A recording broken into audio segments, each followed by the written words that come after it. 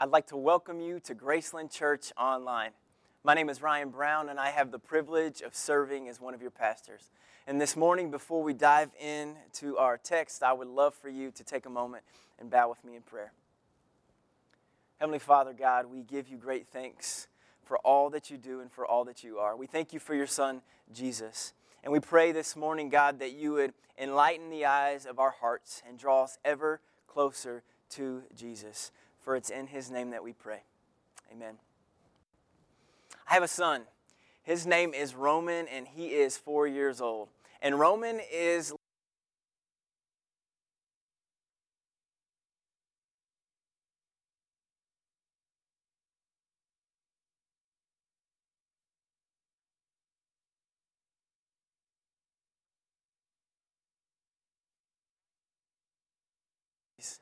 he has plenty of confidence. Not too long ago, he came up to me and he said, "Hey, Dad, can you jump very high?" I had to look down at him, and unfortunately, I had to tell him, "Son, I cannot jump very high." And with all seriousness, he looked up at me and he said, "That's okay, Dad." A couple of years ago, we took a trip to Florida, and it was the first time that Roman had ever been to the beach. And this confident little boy was completely frightened the first time he saw the ocean. He got up close, and his eyes were transfixed. And the next thing you know, he was paralyzed. He was frightened. His confidence completely vanished, and all that he could see was the crashing water in front of him. He was afraid, and he lacked confidence. Have you ever been afraid? Have you ever lacked confidence? Maybe right now you're fearful because of all that's happening in our economy. You're a small business owner, and you're just not sure that you could ever rebound. You have a 401k, and you've looked at it recently, and it's completely depleted, and now you don't know when, if ever, you're going to retire. Or maybe you've lost your job, and you're just not sure that you're going to be able to pay the rent or put food on the table next month. If not the economy, maybe you have lost confidence in our government. You see these two sides, and they're fighting against each other, and you just don't see any resolution in sight. And with the election coming up, you don't have much confidence that things will be resolved. But maybe for you, you're fearful of someone in your life, maybe a family member, maybe a friend or a boss, and you lack confidence in them because they just can't seem to keep their promise. They say they have your best interest at heart, but yet they hurt you time and time again. And because of that, you've lost confidence in them. And it's actually beginning to see a loss of confidence in yourself. What is it that makes you fearful? What is it that causes you to lose confidence in your current situation? What is it that causes you to lose confidence in someone or something? In order to deal with these questions, I'd love for you to open up your Bible and turn to Psalm 27.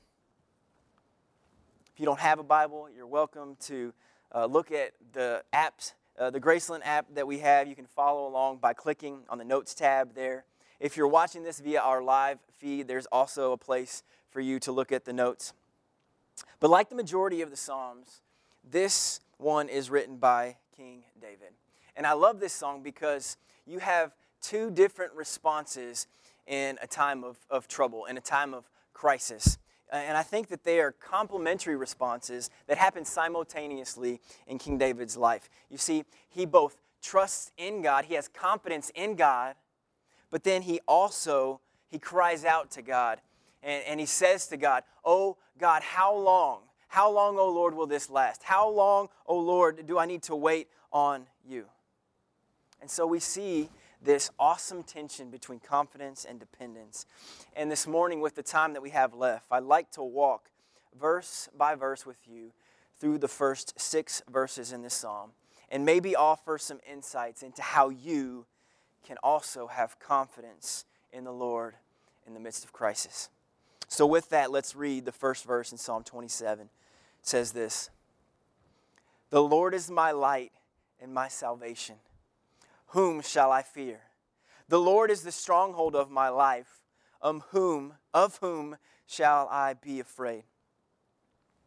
Now in this verse, I want you to notice a couple of things. First of all, we see that David calls God three different things. He says that God is his light. He says that God is his salvation. And he says that God is his stronghold. And we're going to see how this plays out in just a little bit. In verse 2, we'll see how God is his light. In verse 3, we'll see how God is his salvation. And then down in verse 5, we'll see how God is his stronghold. But I want you to notice something really important here in this verse.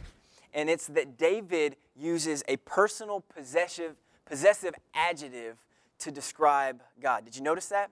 He says, God is my light. He says that God is my salvation. He says that he is the God, he is my stronghold. He is the stronghold of my life. It's completely different for me to say that someone is, or this person is a wife versus she is my wife. Or she is a daughter versus she is my daughter. You see, I believe that David is able to have confidence in God and from God because of his personal relationship with God. Think about that with me for just a moment. David is able to have confidence in God, and he is receiving confidence from God because of his personal relationship with God. But in addition to seeing confidence and the fact that it comes from a relationship, we also see here that there is a price to receive confidence. There's a price. Notice with me that David says, whom shall I fear? Of whom shall I be afraid? And the price for confidence is your fear. The price for confidence is your fear. Now, it doesn't make sense at all. God is saying, though, to you, give me your confidence, give me your fear, and in turn, I will give you confidence. That's crazy, right? It doesn't make any sense. It's certainly not a fair trade, but this is how grace works. God is willing to take on all of your fear, and in return, he's going to give you back confidence. Now, hear me on this. Confidence is not the absence of fear, but rather what you do with fear. Confidence isn't just the absence of fear, but really it's about how you respond with your fear. So here in this first verse, we see that David calls God his light, his salvation, and his stronghold, and that we must give our fear over to God in order to receive confidence. But now I want to jump into verse 2 and unpack for you the first of three ways in which we see David look to God for confidence. So read with me in Psalm 27, verse 2. It says this: when evildoers assail me to eat up my flesh, my adversaries and my foes, it is they who stumble and fall. I love this because it shows us that God is light. You see, David is inevitably lost. He is walking around in darkness. There are evildoers all around him. Can you relate? Do you feel as though you are lost or maybe in darkness at this very moment? But what does David do? He takes that fear, he takes that feeling of isolation, and he just gives that fear over to God. Once again, the price for confidence is your fear. So David, he cries out to God, and what does God give him? He illuminates the way for David. He lights up his path. Verse 2 tells us that his adversaries stumble and fall.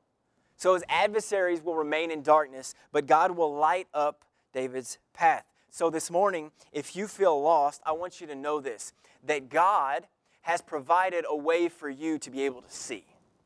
He has given you the light. He gave you the very light of the world. And this is in his Son, Jesus. Psalm 119 tells us that God is the light unto your path and the lamp unto your feet. Next, we see that God is also David's salvation. Let's pick up in verse 3. Though an army encamp against me, my heart shall not fear. Though war rise against me, yet I will be confident. In this verse, we see that God is salvation. God will deliver you. Notice how David speaks of his enemies being encamped and they're surrounding him. And even though this is the case for him, he's not going to fear. Even though there's war and there's strife and there's crisis all around him, he still has confidence. How is this? How is this possible? Because God is his salvation. Do you feel surrounded this morning? Do you lack confidence because you feel like enemies are just everywhere? Every turn that you make, every corner that you go around, there's one more obstacle. Well, let me tell you this, that God has offered a way to take on your fears and in return offer you salvation. God has offered this through his Son, Jesus. By sending him to this earth to die on a cross for you, he will take your sin and he offers you salvation. He will save you from all that surrounds you. But not only is God our light, and God our salvation through his Son Jesus, but he is also our stronghold. And so we're going to jump down to verse 5. Don't worry, we're going to come back to verse 4, but let's take a look at verse 5. It says this, "For he will hide me in his shelter in the day of..."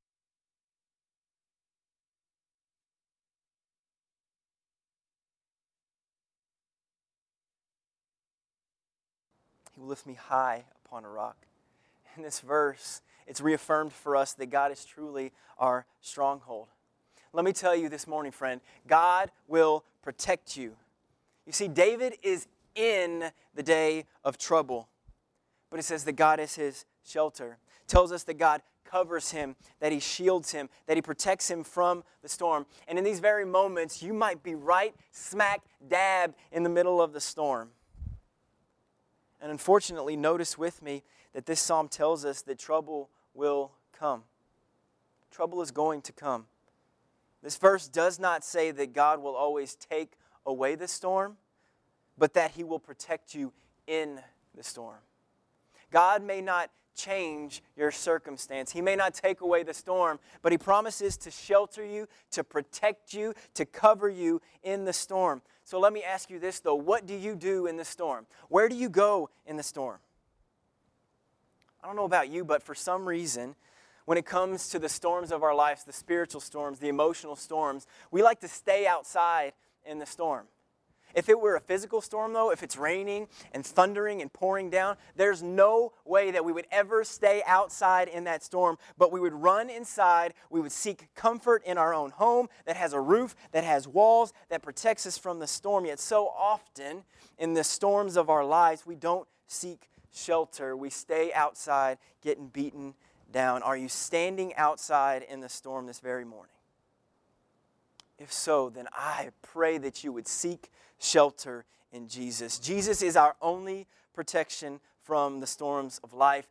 You can receive confidence from Jesus, who is our stronghold. As we finish up this morning, I want to encourage you with this. I want to look at the last two verses in verse 4 and verse 6 and see what do we do if we know that our situation may not change, then what do we do? Let's read these two verses together. Verse 4, it says this, "One thing have I asked of the Lord that I will seek after, that I may dwell in the house of the Lord all the days of my life, to gaze upon the beauty of the Lord and to inquire in his temple." And then jump down to verse 6 with me. It says this, "And now my head shall be lifted up above my enemies all around me." They're still there, but now your head's lifted up above them.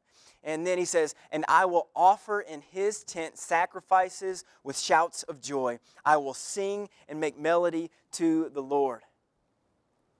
Friends, if there's one thing I could want you to remember from this sermon, it's this. Hold on to this week. Write this down. It's this. Confidence doesn't change your place. It changes your gaze. Confidence doesn't change your place. It changes your gaze. David doesn't dwell on the fact that troubles are surrounding him. He seeks the presence of the Lord. David doesn't focus on what's troubling him. He lifts up his eyes, he lifts up his head, and he gazes at the beauty of the Lord. David doesn't concentrate on all the ways that his life could be easier or better. Instead, he desires to dwell in the house of the Lord forever and to sing praises to God. Confidence doesn't change your place. It changes your gaze. And this This should be our response in the middle of the storm. Let me go back to the story I started with at the beginning about my son Roman. He sees the ocean for the very first time. He is afraid. He has lost all of his confidence. His eyes are focused on the wind and the waves and the waters crashing all around him, and he's paralyzed by fear. And this usually confident little boy is now frightened because of his circumstance. And so I just walk up behind him, and I simply call out his name. And I say, Roman. And he turns around, and he lifts his eyes towards me, his father, and his confidence changed immediately. I believe that God is calling your name. He's calling you to lift your eyes to Him. He's calling out to you. He's telling you to take your eyes off your situation and your circumstance, and your gaze should be focused on Him. And so this morning, if you feel lost, if you feel as though you're walking around in the darkness, then recognize that Jesus is light, and He wants to illuminate your path. If you feel like you're alone and you're surrounded by enemies and you have no way to be delivered, then recognize that Jesus is your salvation. He will deliver you. Give your life over to Jesus. Or maybe this morning you are just in crisis and you feel as though you have been beaten down. Then recognize that Jesus will protect you. He will shelter you. He will be your stronghold. The times of trouble will come. The storms will come. But He can and will protect you from the storm. You only need to lift your eyes to Him. Receive the confidence that comes only through Jesus. Let's pray together. Heavenly Father, we give you great thanks for your Son Jesus. And we lift our eyes to you this morning, asking that you would go before us, that you would light our path, that you would deliver us, God, and that you would protect us. We love you, we trust in you, and we give you great thanks for Jesus and His work on the cross and His resurrection from the grave. And it's in His name that we pray. Amen.